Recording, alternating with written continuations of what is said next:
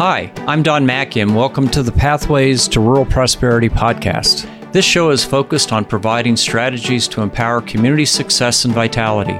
Each episode will feature interviews with cutting-edge rural development thought leaders and community practitioners, remarkable entrepreneurs from business, government, and nonprofits, and by sharing the learnings of E2 entrepreneurial ecosystems. Connect with me, learn more about E2, and subscribe to this show at energizingentrepreneurs.org. Welcome to this episode of Pathways to Rural Prosperity podcast. This is Don Mackey with E2 Entrepreneurial Ecosystems, and I'll be your host for today's podcast.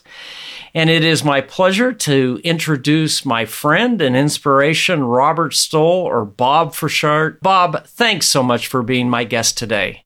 Well, I really appreciate the opportunity. I'm really honored that you would visit with me. And, community development and entrepreneurship is such a interesting and fun topic that I'm really happy to get to visit with you today, Don. Well, and this is an exciting podcast because we're kind of formally launching all of the wonderful content that you've been so much part of creating, but also helping us curate, focusing on this remarkable story of Ord and the Valley County region. Today, we're going to be releasing Matthew Hansen's story called The Long Drive Home, how Bob Stoll and his allies made Ord's future better than its past. And it's a powerful story. And today we're going to have a chance to kind of have a conversation around your experience. And so, Bob, thank you for joining us. You bet.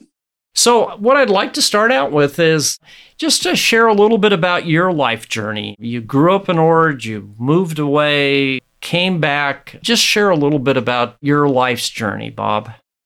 Sure, I'll be glad to. I had a wonderful early life. We lived 6 miles east of Ord.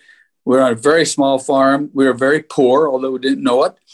Folks always raised a lot of garden, and we always had beef cattle. And so anyway, it was a great life. And then as I got a little older, Mom and Dad always said, I was the youngest kid in the family, and Mom and Dad always said, you want to better yourself. And in those days, which was like 1960 and 1961, that meant go away, get your education and go into the world and find your fortune. So at 17, I'd been encouraged to apply for an appointment to the military academy at West Point, New York. And I did that. And I was blessed to be able to, well, I say blessed in retrospect. In the beginning part, maybe I don't feel quite as blessed.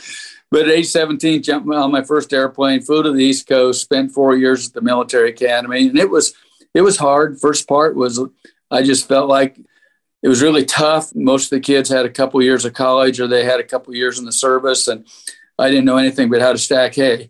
But as time went on, the instruction was fantastic. The people there were wonderful. And as each year went by, I became encouraged and more involved in leadership and in fact, became very intrigued with leadership. West Point spends a lot of time with leadership training, of course. And so anyway, graduated in 1965, and Jean and I got married after we graduated, she from high school, me from college. And little did we know that in the next 2 years of our lives, we'd only live together 2 months. But through training to go to Vietnam, Airborne School, Ranger School, and so forth, I ended up in Vietnam in 1966, spent a year there, came home, went to the infantry school in Fort Benning, Georgia. I taught company tactics there. At night, I taught algebra to the troops who wanted to get their GED. So that was fun. But then all of a sudden, we started to have our family. And Jean just said, Bob, I just don't know how we can raise our family this way with you being gone every other year. And so I applied to go to law school. I felt pretty guilty about it because the Army was being very good to me, aside from not being able to be home with my family. But in any event, went to law school, and midway through law school, I went really as on-the-job training and excess leave and intended to go back into the Army and the JAG Corps. Anyway, we decided we just wanted to come home because that's where we wanted to raise our family. So we ended up back in Ord, primarily for family reasons, and we've been thrilled that that was a decision we made, except for the little guilt I felt about not staying in the Army. Yeah, but you served your country, and we thank you. I mean, your tours of duty in Vietnam, your care for your troops, I think you paid your dues. Well, I don't know about that, but that was the greatest blessing of being in the service, is just that feeling of connection. Absolutely. Yeah. The brotherhood that comes with service. Before we get into maybe the motivation for the leadership and the involvement in ORD and its development, I think it'd be useful for our listeners, because chances are the vast majority of the folks listening to this podcast today have not been to ORD. They've not been to the Valley County region. And so share a little bit about this landscape. I think, people, when they consider Nebraska, that drive-through or flyover country and it's flat, but your corner of Nebraska is remarkably beautiful. So share a little bit about this landscape, the community, and then we'll dive into the work of ORD's development. Okay, Don, do you really think not everybody's been through ORD? Well, I always ask that question when I share the story, and I'll be honest, I'm usually lucky if there's at least one person who said they've been close. And so I have the same experience with my hometown of Mullen. Not a lot of people have been there as well. Well, we do have ORD International Airport, and we can land jets. And so just for anybody, wants to visit, we'll pick you up at the airport. We are very fortunate. We live in a very fertile area. ORD is situated on the North Loop River. We have the river valley, which allows us to raise really good crops. We have the Ogallala Aquifer that feeds our underground water, and it's the gem of the world, honestly. We're so fortunate of that. And then our hill country, and it is not all just flat in Valley County. I drive through the hill. I live in a valley, and I drive through the hills to get to work. But the hills are very productive for the cattle production, and a nice thing is it allows us to have combination operations. So we're not all dependent on row crop, we're not all dependent on cattle. We can do a good combination. So we also have 3 lakes within 20 miles of us, and we're situated very close to the Sand Hills, which is a totally unique ecosystem. And my brother used to say, I just love to drive through the Sand Hills. It just gives me peace. So anyway, I think we're very fortunate to be where we are. Yeah, and I encourage people, because it is a remarkably beautiful place. And of course, I grew up as part of my childhood either in the Sandhills or adjacent to it. And it wasn't until I went to college that I realized just how special internationally the Sandhills are as a geography and an ecology. And again, kind of speaks to the fact sometimes you have to go away to discover what you have right in your backyard that's special. That's the truth, for sure. Absolutely.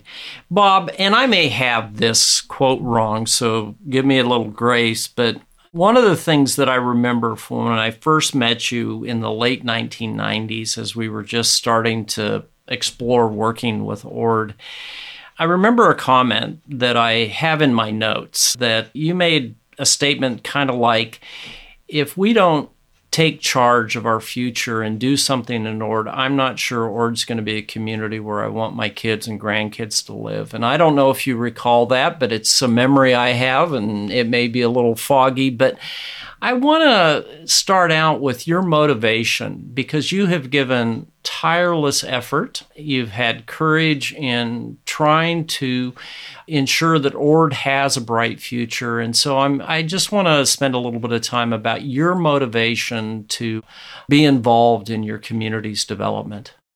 Don, my wife Jean and I have always liked to be involved in things that matter. And we believe our future matters. We believe our children's future matters. And, if we don't each individually say, it's important for me to do my part and step up, how can we expect something to be better in the future?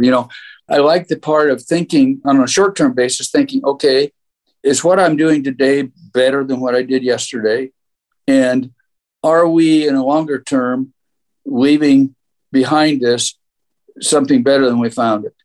And I think the folks that I've worked with here have all, we haven't all articulated that, but I think that's all a part of the mores of our community. And I feel blessed to be in a community where people were willing to step up to the plate. We didn't really know we could or didn't know how to do it in the early years. We were back here, but we always did like to be involved, and we always did feel we wanted to leave things better than we found them. So that's my motivation. And I think really part of in the practicing of law and extending what we do and what we learn there into the community, underneath all of that, it's about relationships. And it's about helping your neighbor and understanding what the greater good means. So, that's really, I think, motivation for most people to get involved. Yeah, absolutely. So I want to pivot a little bit. As I have had the opportunity to work with Ord and been involved in trying to capture Ord's story as it's unfolded, I was doing some work with the Lilly Endowment in Indiana, and we had an institute where we had communities from around Terre Haute. And of course, Terre Haute's a small metropolitan area, and I was sharing some of the Ord impacts, and I was concerned, okay, can Terre Haute relate to a community of a little over 2,000 in this rural part of Nebraska? And I was just so encouraged because they did relate. They go, my gosh, this is remarkable. And if a community like Ord can achieve this level of progress and success, surely with all the resources we have in Terre Haute, we can do better. And it speaks to the power of stories. And of course, Matthew Hansen, a Nebraska Gem, a young man who is a journalist, has done a really remarkable job in capturing Nebraska stories, worked with you on the long drive home. And I know it was kind of hard because you were sharing the Ord story through your eyes, and, there were some tough spots, and it took us a while to get that story to where everybody was comfortable. But I want you to speak to the importance of how stories have motivated you, have motivated Ord, and why story capture is so critical to helping other rural communities pursue a brighter future. As we share, and Don, goodness knows, you can share story after story of the couple dozen states that you've helped. But, if each of us share our story, you and I are just regular Joes. Can't the next Joe see, well, they did that, I can do that? And so it is hard in sharing your story because as you tell it, you don't want to sound like, well, I did this, I did that. But you have to tell your story about things you did. And so to do it in a way so it's a collective thing and doesn't sound like you're bragging or something, that's a little hard to do that. The other part of it is we need to be authentic when we share our stories and accountable. And so as I thought about the first years when we came back, I thought, everything was roses when we moved back. And I soon found, and I know that almost every community has its challenges. And I soon found we had our challenges, and some of them were a lot bigger than I thought. And as I shared those with Matthew, and he's such a great writer, as I shared those, I wanted to be totally authentic and accountable for it. But then, we get to that point around the year 2000 when things started to turn around, and we patched up some of these relationship issues. And as we each did something to make something better, we had more commonality, and we had more community esprit de corps and community pride. And a lot of those old things went away. But yet you don't want to totally diminish that, because people who face those things need to know that others have, and they've been able to overcome them. So as I told those stories, and then when I saw them in writing, and then particularly my family saw them in writing, it's like, oh, wait a minute. Yeah. These are things that we've overcome in the community. Let's not, like you said, the underlying thing is do no harm ever. And so as we looked at those things, said, well, maybe we can tell them truthfully, but maybe not as graphically as they occurred. Because honestly, as you know, there were times when you just felt totally beat up. And there were times we had some folks in the community that would write some pretty awful letters anonymously. And so when you're dealing with things so important in the community, like healthcare and education, those kinds of issues, that's a core necessity in a community. We have to provide that for a good quality of life. And if we want to have our communities grow, we need to provide that to a point where other people want to come. And that's people attraction, big deal, both education, housing, healthcare. But then also so people who live elsewhere can come and share our services and support us. Just like, it's kind of an interesting thing to me over the time is early on, the community of Burwell, 17 miles north of us, as you know. And there was always kind of like, I grew up this Ord-Burwell rivalry. Now, I don't think it's one of my contemporaries could ever articulate why that was. But as we started working in economic development together, we have a great bond with Burwell now. And so our bowling alley burned down. They have a bowling alley. And so we're saying, well, gosh, we should build ours back. And my daughter, who was working in community development with us, said, well, wait a minute. If Burwell has that, ought we not to support Burwell's bowling alley? We have an aquatic center. They come use ours. So if we just build that mutual support for each other, and that not only is between communities, but that also happens among organizations within our community. I think back when we started economic development, somebody from the city council said, well, the city and the county don't get along, county board, the governing board, we don't get along. They said we're dabbling in their business. And I said, really? Who said that? Well, I don't know, but I know it was said, And so with the Economic Development Board, where we had 2 members on the Economic Development Board from the city, the county, Chamber of Commerce, and the Greater Blue Valley Activities, that was a place where we all worked on a common theme that was good for the community. It was for the greater good. And, these other things melted away because we found out that, well, let's dabble together and get her done. So anyway, that's a long ways of talking about the stories, but it's not necessarily really easy to tell the full story, but it is important to share enough of the facts that people understand. Yeah, we have different challenges, but we have challenges. Maybe if we figure out a way to play well together, we overcome those challenges and we all win. No, and I think part of what you're talking about, you mentioned relationships, and I would add trusting relationships. Absolutely. We think in terms of community economic development around projects. We're going to do X, Y, Z, but you can only do that if you have those trusting relationships. And what you just shared, I think, is so critical for other communities is you've got to take the time to work together and to get to know each other at a personal level, to begin to trust each other. When that happens, then you can do so much more. And I think that's been a key from my perspective to the success that you have experienced in your neck of the woods. Yeah, that's been great. And, and when the ethanol plant came, the city and the county worked together so well in terms of tax increment financing, skip and annexation, so we could do that, building infrastructure. It was a joint project that was good for everyone. Absolutely. So, Bob, I want to get into the weeds a little bit, and I want to challenge you because this is always a hard assignment. But you've learned a lot from other communities, but folks have asked you for your advice because of the work that you've done.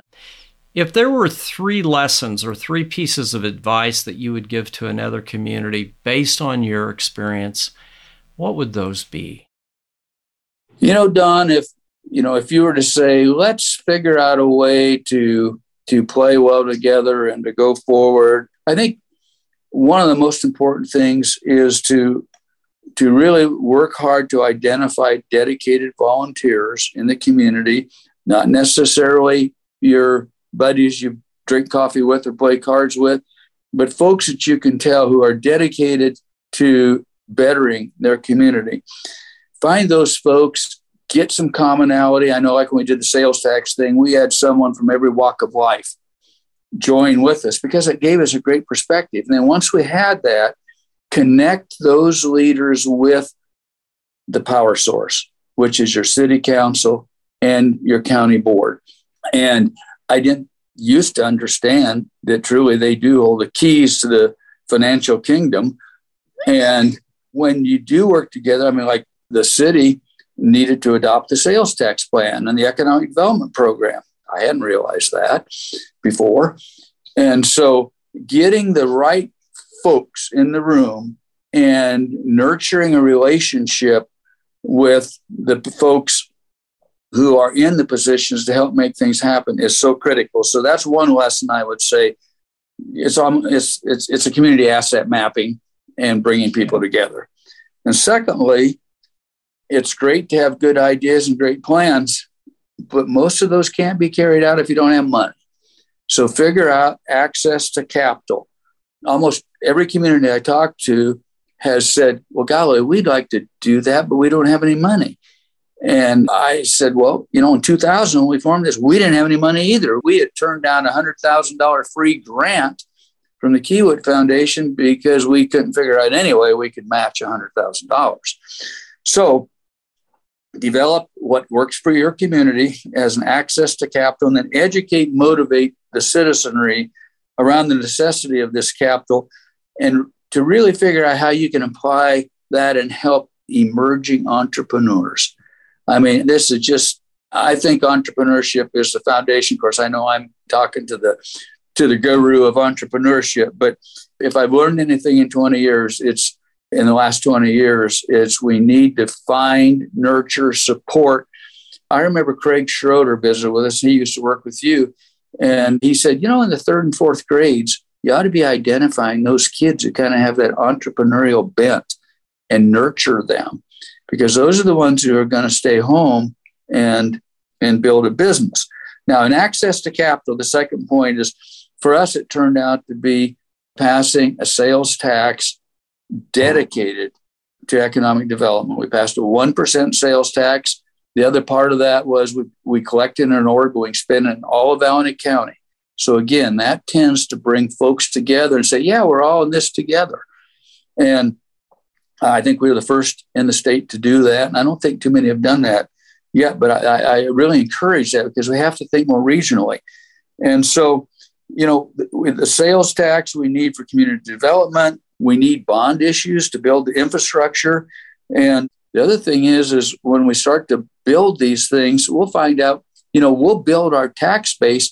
We might even lower our real estate taxes.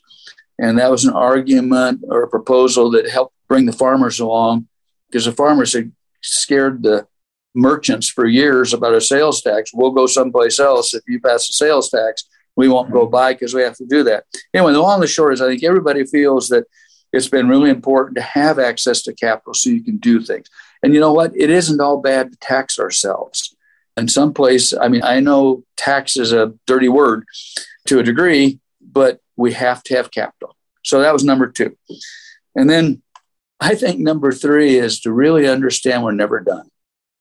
We need to be vigilant about our leadership development. We need to be vigilant about our entrepreneurship development. And we also need to be prepared for adversity, because at times things will pop up. It feels good, everything's going smoothly, but we're never done. And that's not a bad thing. I think if we stagnate in anything in life, there's usually not much value in that. But if we keep striving, not being crazy about it, but just keep that bright, fresh feeling of, hey, there's something new we can do. There's a new challenge, a new opportunity. I think that's really critical for the community attitude and growth. So those are the 3 things that I guess I feel like are super important for communities to think about.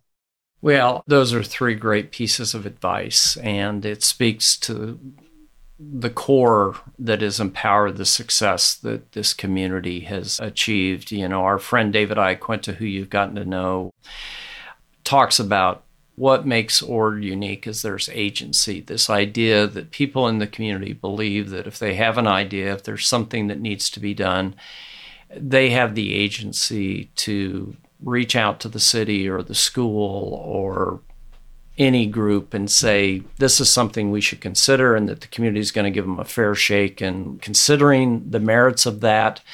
And as a result, it's allowed you to do so much more than if that culture was not present in the community and the region. And so I think that's neat.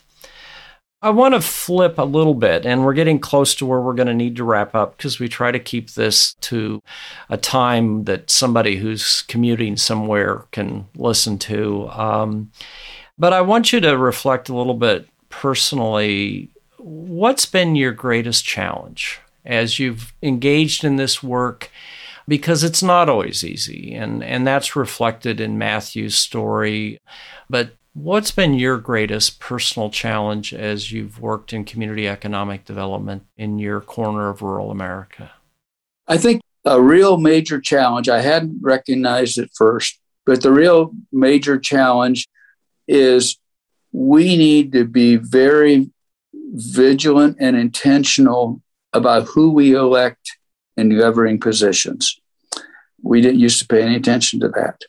It's really important to continue to develop leaders in the community.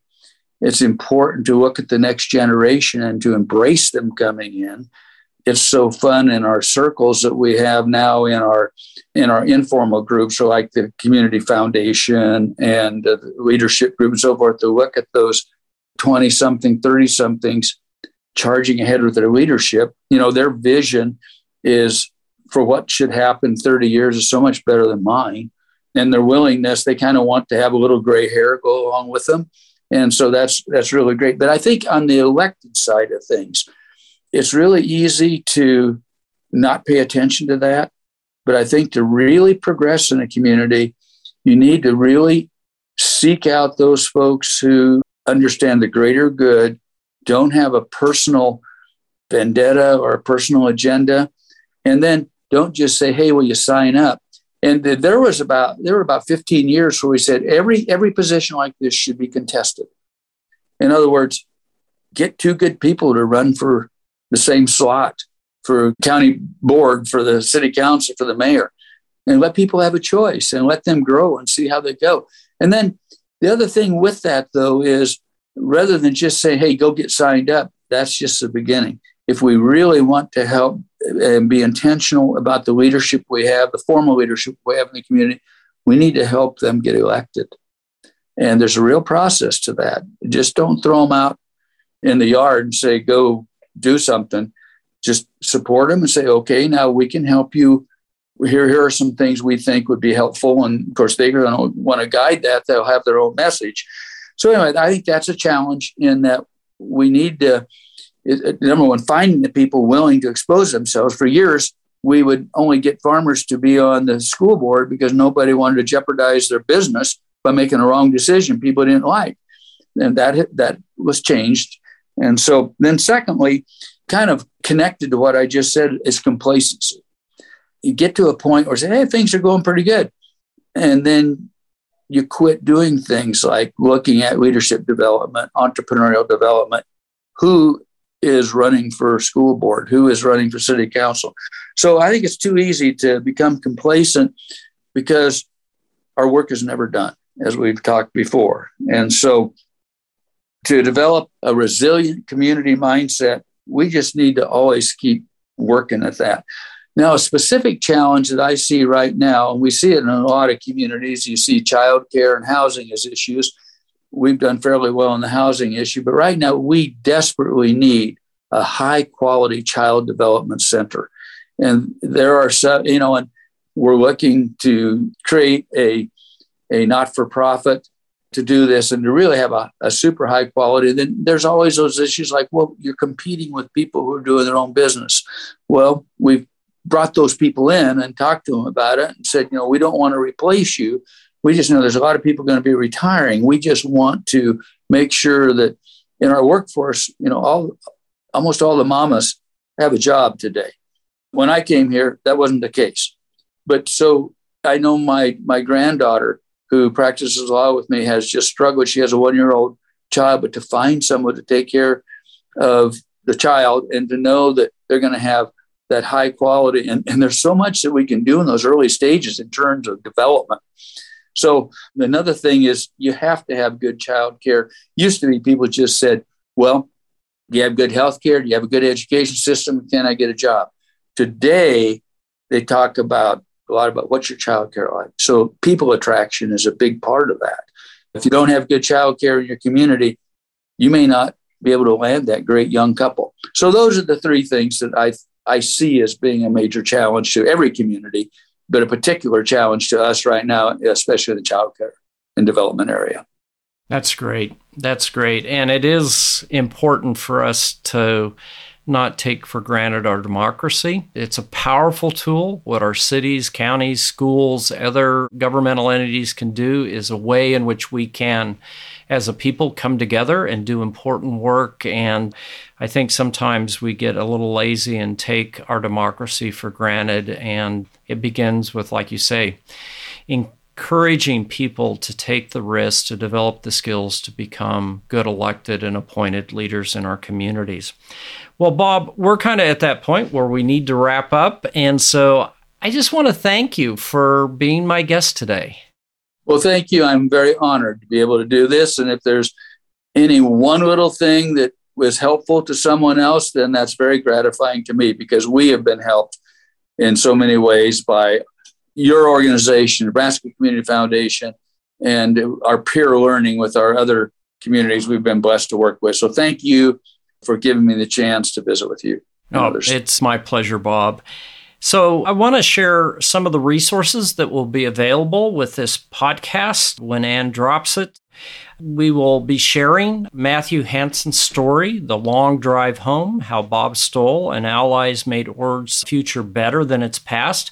We'll also be sharing a collection of Ord resources that have been part of this work, but we're also going to be focusing on a number of these resources throughout 2022. And also, I just want to remind our listeners that there are a lot of free resources that we have collected and generated that are available through our website, energizingentrepreneurs.org. It's your go-to place, and our friend Ann has created theme pages. So if what you're looking for is how do you fund community economic development, there's resources organized on that topic as well as others. We encourage those of you that are working in the field of entrepreneurship to join our National Practitioners Network, which will give you access to all of our resources that we have collected and developed over the years. There's, of course, our free newsletter that's easy to subscribe to, but also easy to unsubscribe if you don't find it useful. But that's where we let you know about new resources. And then, of course, you can sign up for Pathways to Rural Prosperity podcast on all of the podcast sites that are available today. So, Bob, again, thank you for joining us for this edition of Pathways to Rural Prosperity podcast. Thank you again, and I look forward to hearing what comes up next. You bet. You're sharing all this stuff. And all my best to you and Gene and yours in 2022. Have a great year. Okay, you too, Don. Thanks a lot. Thanks for listening to this episode of the Pathways to Rural Prosperity podcast. Head on over to energizingentrepreneurs.org, where you can subscribe to this podcast and tap into more than 25 years of field experience from E2 Entrepreneurial Ecosystems. I'm Don Mackey, and I'll see you next time on Pathways to Rural Prosperity podcast.